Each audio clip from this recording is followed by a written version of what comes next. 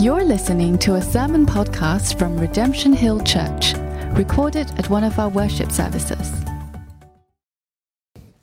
So our scripture for today is from Philippians chapter 2, verses 12 to 18. Can I just invite everyone to take a moment to flip your Bibles to Philippians chapter 2.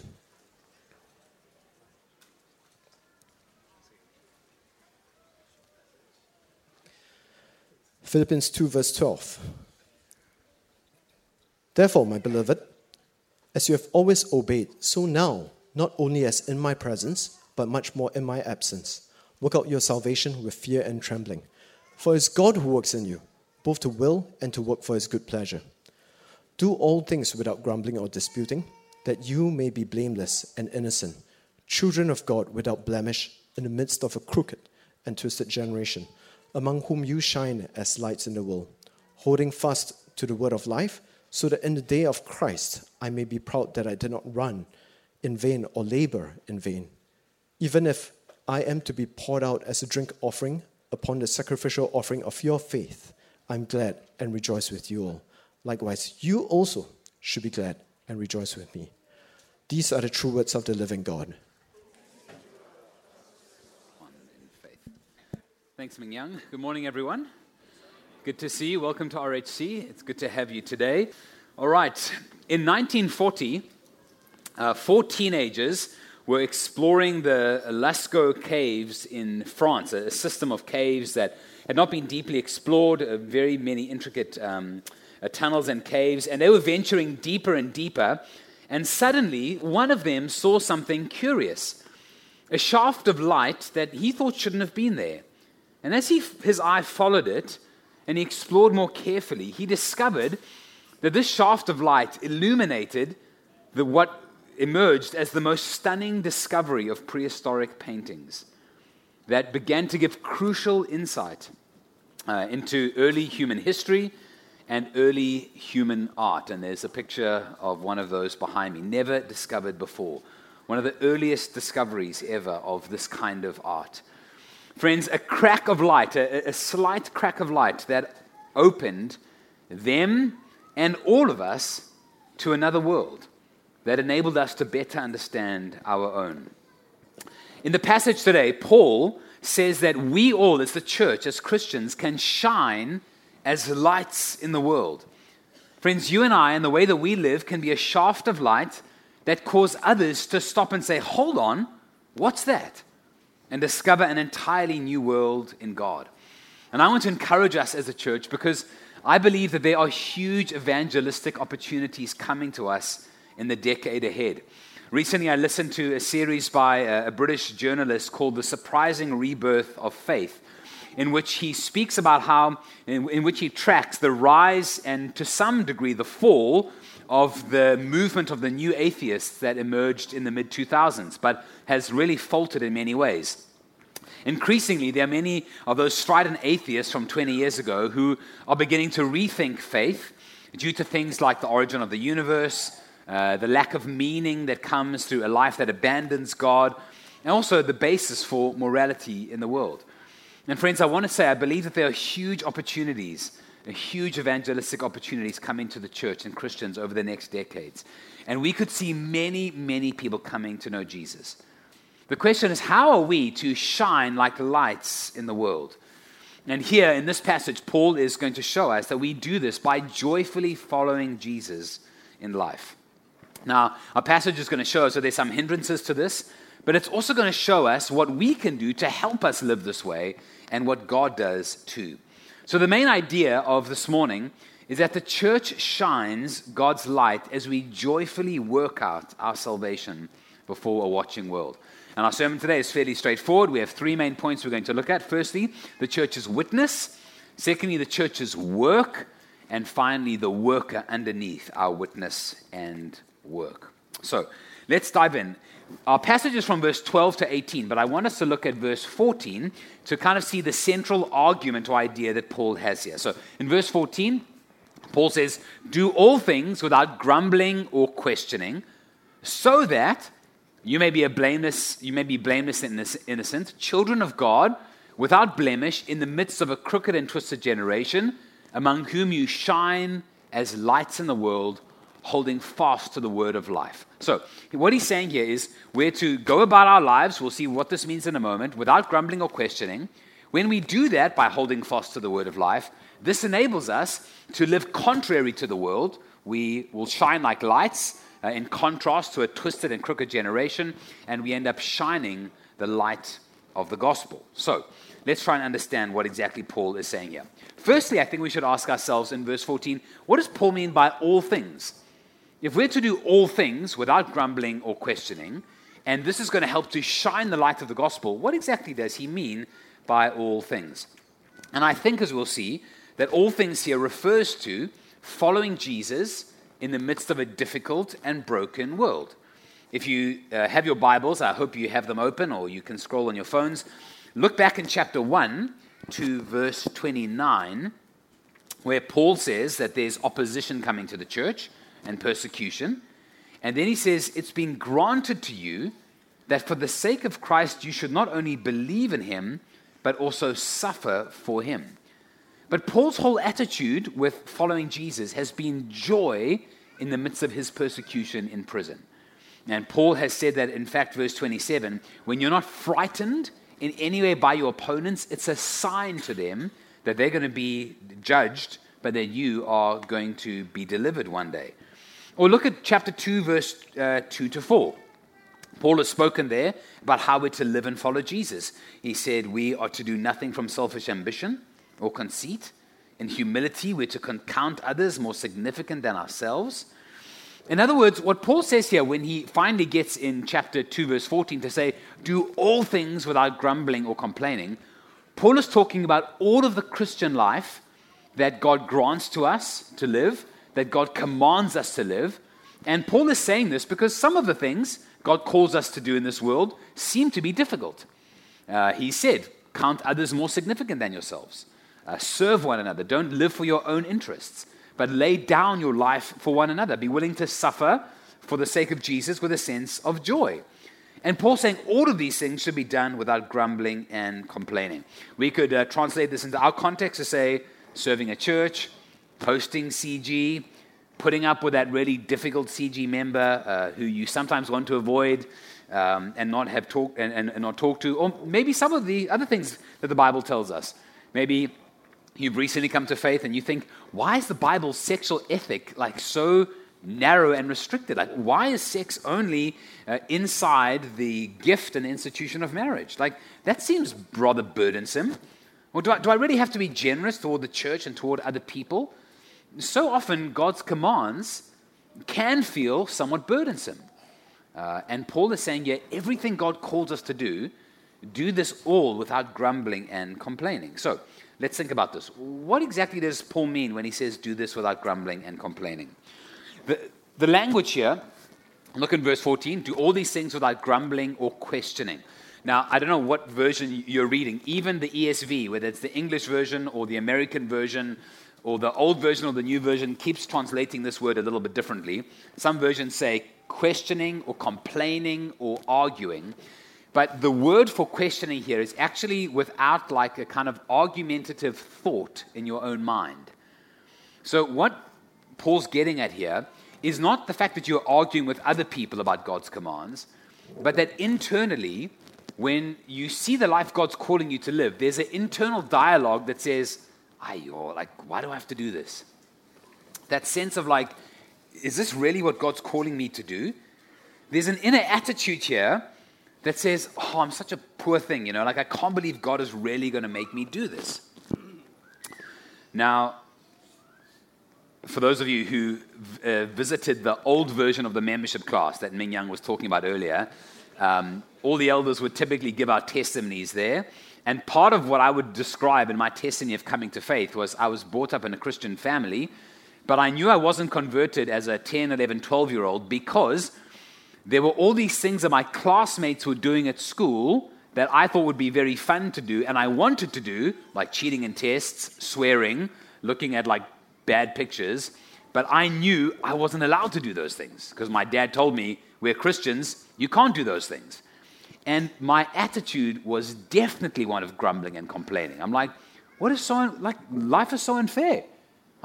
Just because I'm a Christian, I can't do all these things that would really make me so happy. And that was one of the signs God hadn't yet made my heart alive to him to really know him and love him. But it's not just when we're in that state that we feel this way. It's quite possible we misunderstand God's ways. Even as Christians, we're all growing in these things. And we look at some of God's commands and we really think this is very burdensome. And what this means for some of us is that we end up living our Christian lives feeling like such a poor thing. It's like life sucks. God tells me to live this way, but you can't beat God, right? And he's like dangling eternity over your head. So no point resisting. And we live the Christian life with a sense of grumbling and questioning in our hearts. As a pastor in Singapore, I sometimes need to process filial piety with people who feel that sense of duty that they have to respond and treat their parents in a certain way, but there's not a great sense of joy and delight in doing so. And it feels like an obligation or a duty that has to happen. Now, to be fair, that's not everyone's story, and for everyone, there's often a sense of joy and delight in some aspects of serving parents, but sometimes there's a sense of deep obligation. And Paul is saying here, there's a sense, friends, in which we all can serve God or suffer for the sake of Jesus or obey his commands with that kind of an attitude. And when that happens, we are not going to be shining a light for Jesus in the world. Now, as we'll see in a moment, there are quite a few references in this passage that bring us back to the Old Testament. And grumbling and complaining is certainly one of them.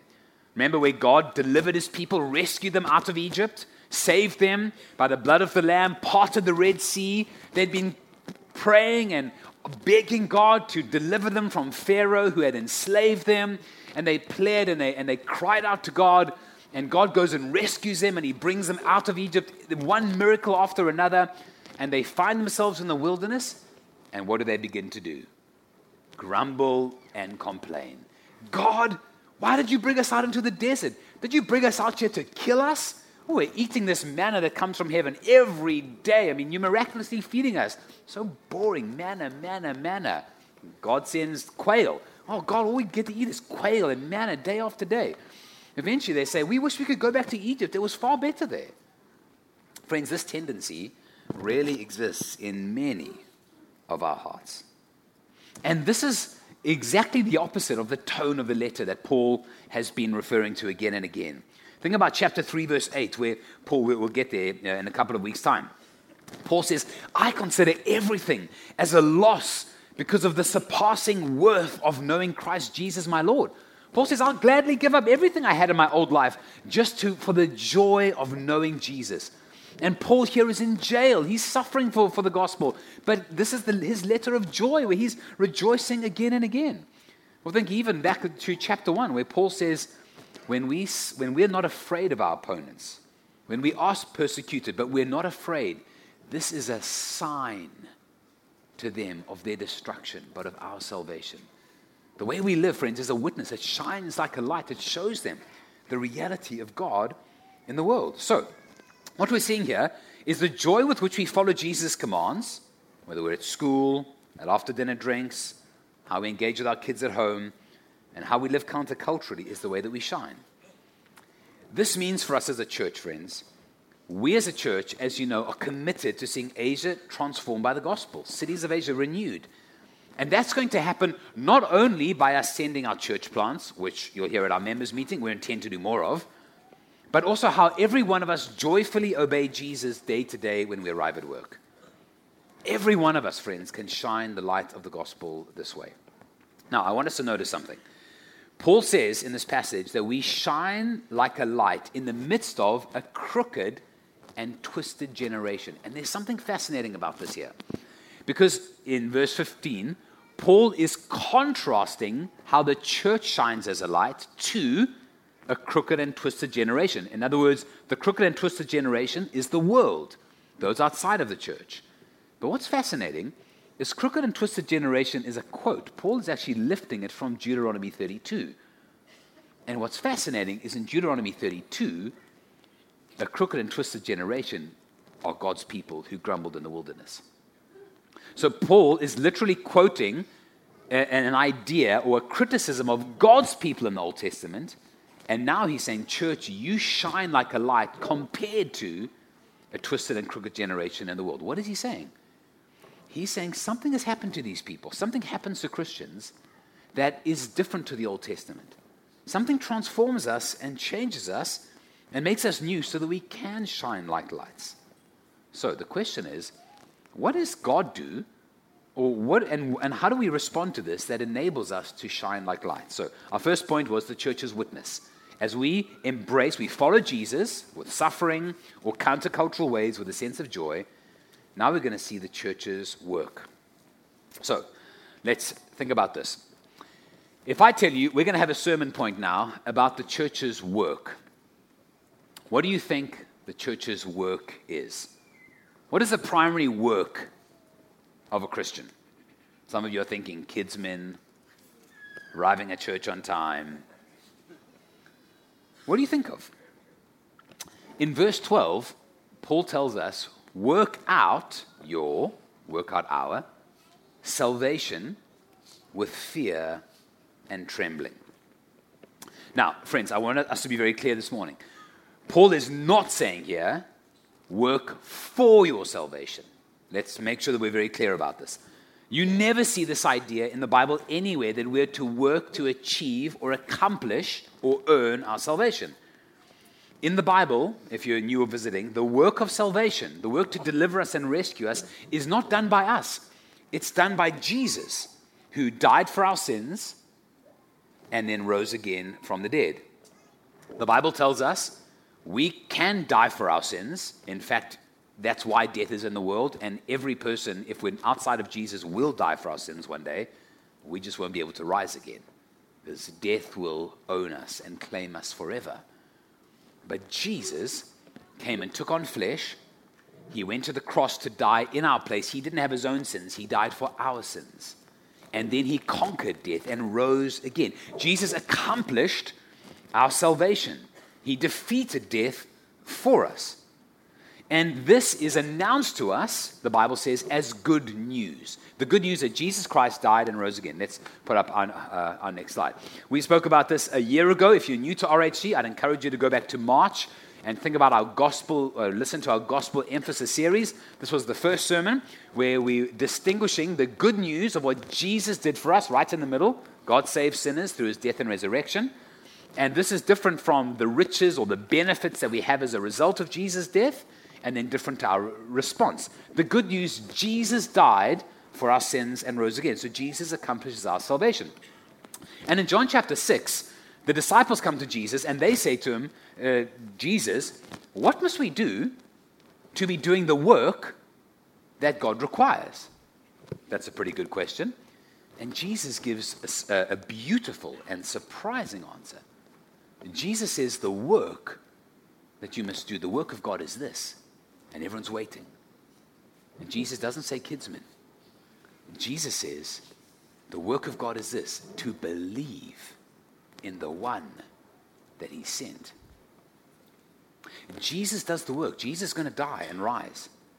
We need to put our faith and to trust in him. And I think this is alluded to in our passage. Look at verse 17. Paul says, even if I'm being poured out as a drink offering, we'll get to that in chapter 4 because he brings up this idea of drink offering again. We won't explain that in too much detail now. But he says, upon the sacrificial offering of your faith. And very simply, the Philippians sacrificial offering is their generosity in chapter 4, their partnership in the gospel, chapter 1. But Paul explains all of this as being from their faith. Everything they do has sprung out of or come out of their faith. So, I wanted to clarify here, in the New Testament, in Christianity, Jesus works for our salvation and accomplishes it. But Paul does say something here. Paul says we are to work out our salvation. Work out our salvation with fear and trembling. And what Paul means by this, friends, is how we respond to the good news of Jesus is we take his news and we figure it out. We wrestle with it. We apply it to our lives. We think, if Jesus really did die for my sins, what does that mean about my sin? What does that mean for how I should live? What does that mean for my identity? What does it mean for how I live amongst God's people? What does it mean for how I go to work? What does it mean for how much money I save or where I put my hopes or what I do career-wise? We take his salvation and we work it out. We wrestle with it and try and flesh it out. To put it another way, we are asking ourselves, how do we live in the light of Jesus' death and resurrection? So, back to our image. If we have the good news in the middle that God saves sinners through Christ's death and resurrection, this has implications for us. It means there are riches we have, so we begin to think about ourselves. And we think, if Jesus really died for me and rose again, that must mean I'm really loved by God. That must mean I really have nothing to prove. This must mean I don't actually need to fear death. If Jesus loves me this way, if Jesus died and rose again, and Paul says, if God did not spare his son, how much more will he not graciously give us all things? In fact, my fear of being without in this world is irrational. God is for me. And then we begin to I'm just giving a couple of examples. Then we begin to think, okay, what's my response to this? Well, if Jesus died for my sins, that means sin is like my greatest enemy. It begins to change how I view sin. I begin to hate it. I begin to want to put it to death, to not give in to it or yield to it. If Jesus loved me this way, we love him because he first loved us. I think, how should I respond? My heart begins to be moved and melted. I begin to love God. If Jesus has forgiven me, as Colossians 3 says, we forgive one another as Christ forgave us. Friends, just a few examples here, but this is what Paul means, work out your salvation. If you're like dirt poor, you can only afford like one meal a day. Fun. It's like just one meat, one veg. That's one time a day. That's all you can have. And then suddenly, you get told you have just won $10 million. $10 million. Friends, suddenly, it's like there are riches that you have now. And you can respond differently. You can now have maybe 2 meat, 1 veg, right? you can be generous. You can begin to actually think about other, it's like serve and love in an extravagant way. Why? Something's happened. It changes you. They're riches that you have now, and now you can respond. Friends, Paul is saying here, remember, in the passage we heard last Sunday, he's explained Jesus' gospel. We'll get there in a moment. But he's saying, work this out. Think about this. Flesh this out. And we're to do this with fear and trembling. In other words, don't play. I mean, this is serious. Jesus died for your sins.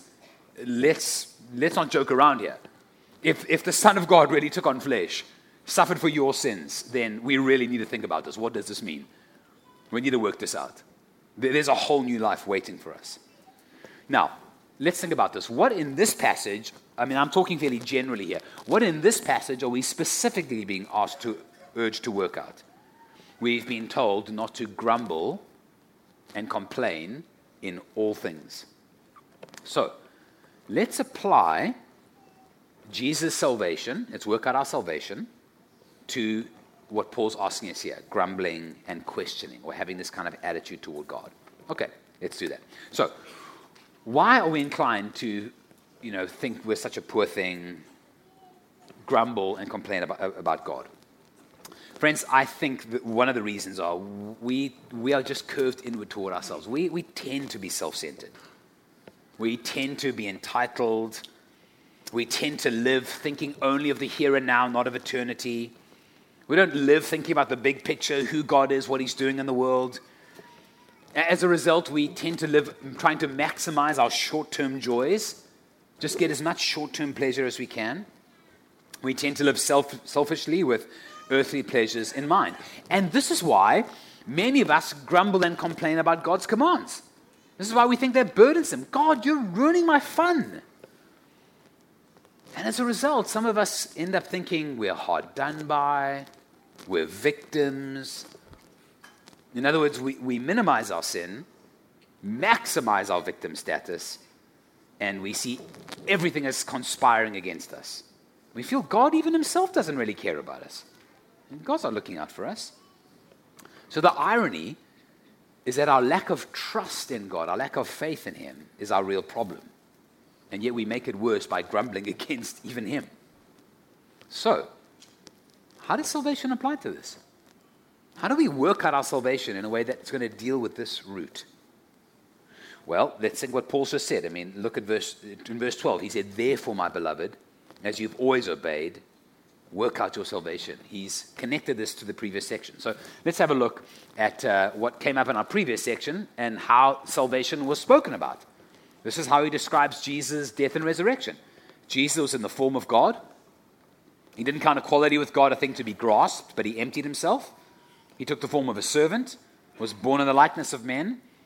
Being found in human form, he humbled himself by becoming obedient to the point of death, even death on a cross. We don't have verse 9, but 9 to 11 talks about how he then ascended. God exalted him. Therefore, God exalted him and gave him the name that is above every name, so that at the name of Jesus, every knee will bow.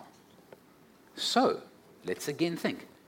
How does the work of Jesus, our salvation, how do we work this out if our tendency is to grumble and complain?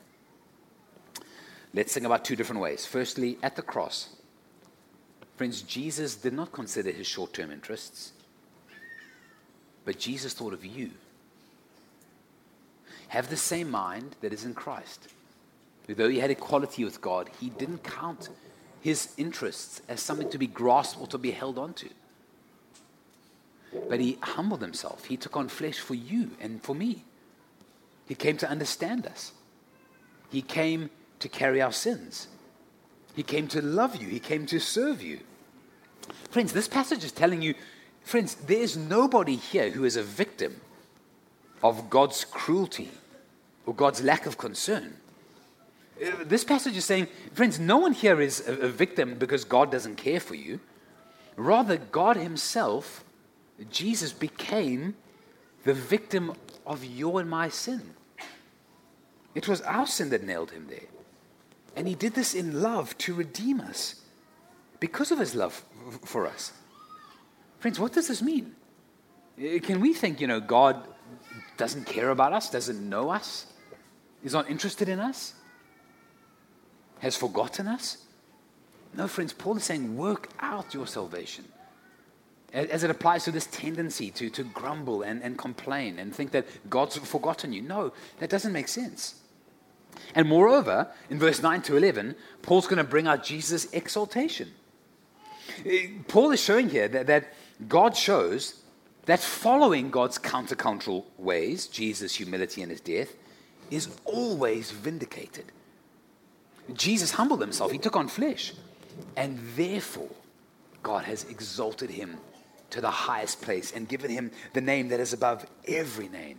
Friends, in the gospel, that which dies for Jesus' sake, that which lays its life down, always finds new life, is rewarded by God, is vindicated.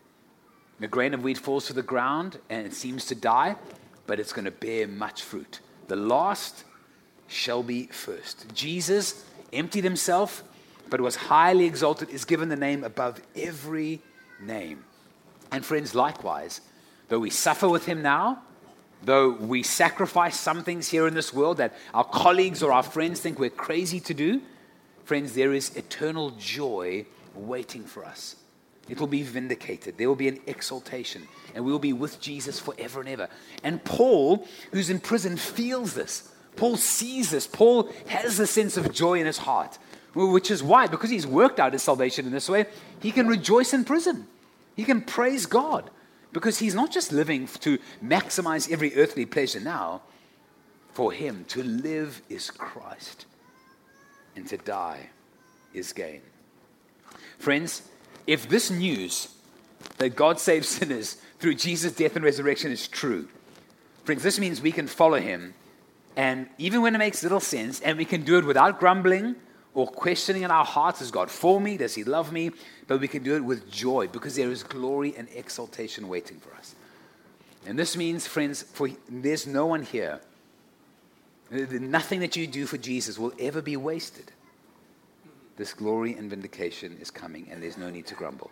And this means, friends, we can live following Jesus with gladness and joy and shine a real light for him. So, to work out your salvation, friends, here is to take the good news of Jesus and to believe it.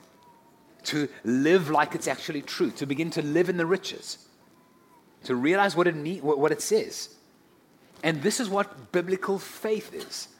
This is what it means. To believe, Jesus says, they say to Jesus, what must I do to do the work God requires? Believe in the one that he sent. Now, friends, I know that there are sometimes we can get confused about what biblical faith is.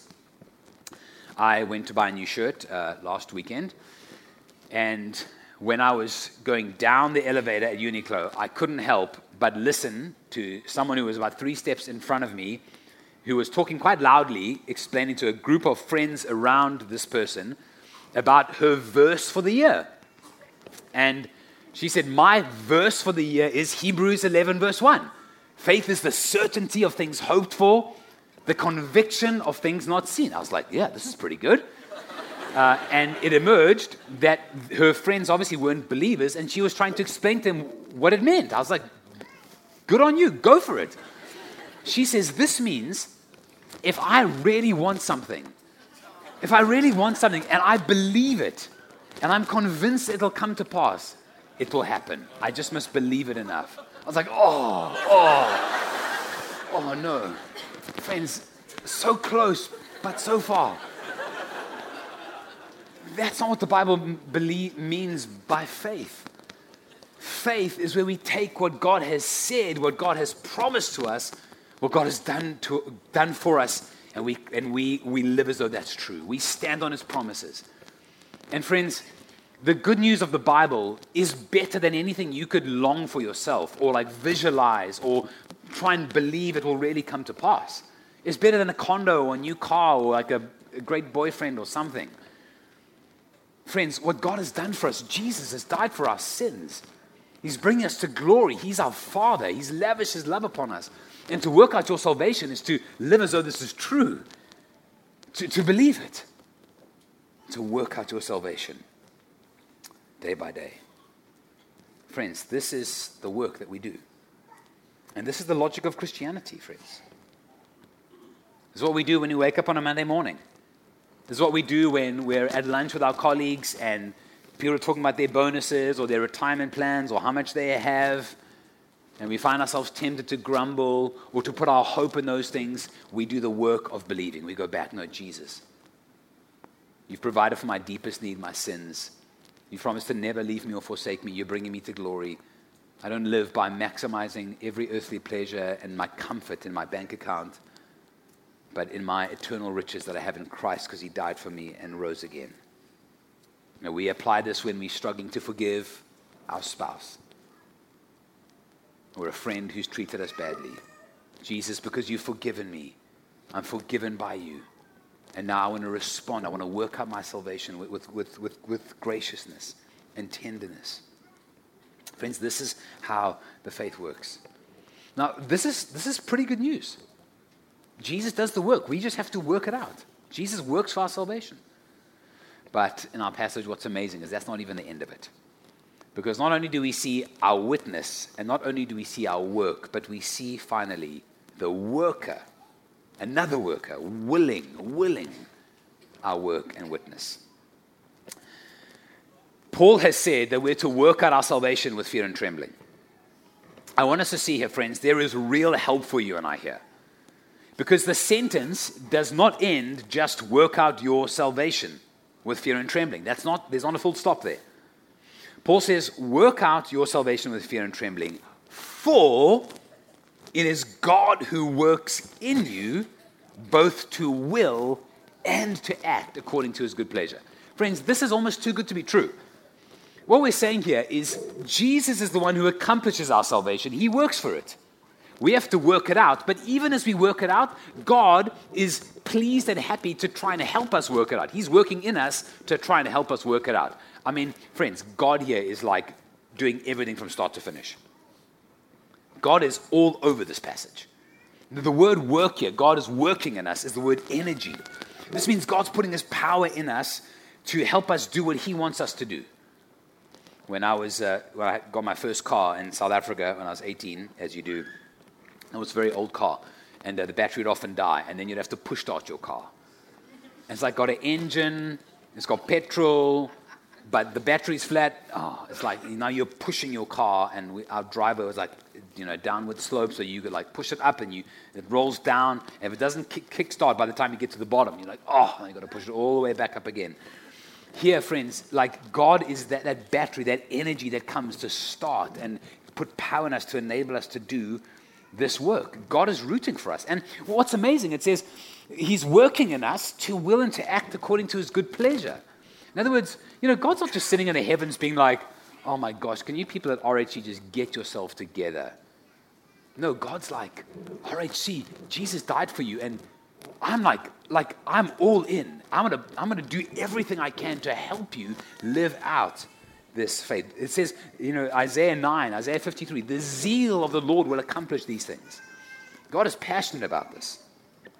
Friends, what this means is Jesus' work on the cross for your sins and my sins. That's not the only work God does. It's not as though Jesus dies for your sins and then goes to heaven, sits back and chills and is like, folds his arms and says, okay, look, I've done everything I can now. The rest is up to you. No. He goes to heaven. He dies for our sins. And now he's like, what else can I do? How else can I work on you? How can I change your affections? How does he work on us? In the Old Testament, the phrase fear and trembling is often a reference to how people respond when they're in the very presence of God. When they come face to face with God. It's like in Psalm 2. The rebellious kings are called before God to fear and rejoice with trembling. There's gravity here. They're urged to kiss the Son, to take refuge in the Son. They're confronted with God. It's like terrifying, and yet there's mercy there. Kiss the Son. Take refuge in him. Rejoice with trembling. Friends, now Paul is saying, work out your salvation in the very presence of God. Because God is at work in you. The presence of God is working inside of you. The God of the universe is not just outside saying Jesus died on the cross, but he's like coming inside of you. And Paul has shown, look in chapter 2, how the Holy Spirit is at work inside of our hearts. Paul alludes to this in verse 1. If you have any participation in the Spirit is inside of you. You do. You're in Jesus. God has put his Spirit inside of you. And the good work that he's begun in you, chapter 1, verse 6, he's going to bring this through to completion. Friends, in Christian doctrine, all three members of the Trinity are involved in our salvation. The Father, the Bible tells us, plans our salvation. He's got all the plans worked out. The Son accomplishes our salvation. He takes on flesh, humbles himself, takes on the form of a servant, goes to work on earth, goes to the cross, carries our sins, sees them all forgiven, rises again 3 days later. So the Father plans, the Son accomplishes, the Holy Spirit applies. The Holy Spirit takes the work of Jesus now and the plans of the Father and comes into our hearts and makes our hearts alive to God, to begin to delight in him and work for him and serve him. This is his power at work inside of us. I didn't know whether to use this analogy because it's not that great, but in some ways, God is like the perfect version, like the best version of a helicopter parent, right? Okay? So think about like a kid who's got a school project to do, and then the kid's like totally disinterested, like not interested at all. The mom's like, but this is important, right? The mom's like, I've got an idea. We can do this and this and this. This is a fictional story. Never happened in my house before, okay? Let's plan this. You could do this. I've got all these ideas. Plans out the whole thing, right? The kid's like, okay, I've got to do the project. Then the mom goes down to the shops, like pays for everything, buys all the craft stuff and all the things to make it happen, makes all the, purchases it, and then says to the kid, now you've got to do this. The kid's still like dragging their feet. So now the mom's like, let me help you. Let's do this together. And they're kind of partnering. And at the end, it looks beautiful. And everyone knows, did the kid do it? I mean, maybe stuck one or two things together here or there. But the work really is all the parent. Friends, God here plans, accomplishes, purchases, applies, start to finish. He turns our hearts toward him. And friends, this is how formerly crooked and twisted generations can now become children shining like lights. Because God is working inside of us. If you're here this morning and you are not a Christian, you're trying to figure this out. You're thinking, there are a lot of things about Christianity that make sense, that I like, but I don't know if I can live up to this. I want you to know today, the good news of Christianity is that you don't have to live up to something perfectly yourself. But Jesus has done that for you. And then Jesus, if you put your faith in him, will put his Spirit inside of you. He'll change your heart. He'll give you a new love for God. And you will begin to live out the faith. It will be imperfect. You'll stumble. We all do. But you'll find his Spirit inside of you in greater and greater ways. So God's presence here, friends, applying the gospel to your heart is how we're assured again and again we're not alone, we're not abandoned, we're not forgotten. The Spirit helps us in our weaknesses. So some of you could ask, in the Christian life, is it we who work or is it God who works? It's like yes, no, yes, no. No, it's not we who work. Jesus dies for us. But yes, we do work because we kind of work that out. But no, not really, because the Spirit is at work inside of us, even willing, giving us, putting a desire inside of us to will and to act. So, how do we end and respond today? 3 ways I want to encourage us. Firstly, friends, can we pray with the Son who prays for you? I don't have time in our 40 minutes this morning to double click on all the ways God's at work in us. But one of them is the Son. Even now, Jesus in heaven is praying for you. That's part of the work of God. You can pray for your sanctification and say, God, in this area of my life, I'm grumbling and struggling. I don't enjoy obeying you. But you can pray to Jesus now because Jesus is praying for you to have joy in God right now. And that helped my prayer life when I realized I can join in on Jesus' prayers for me. Wow. Secondly, friends, we can work out our salvation with the Father who's at work in us. Come to the Father, Lord, I'm struggling with this. Let me go back to the good news. And finally, we cannot grieve the Spirit who has been given to us, who does dwell inside of us, through whom we do share in Christ.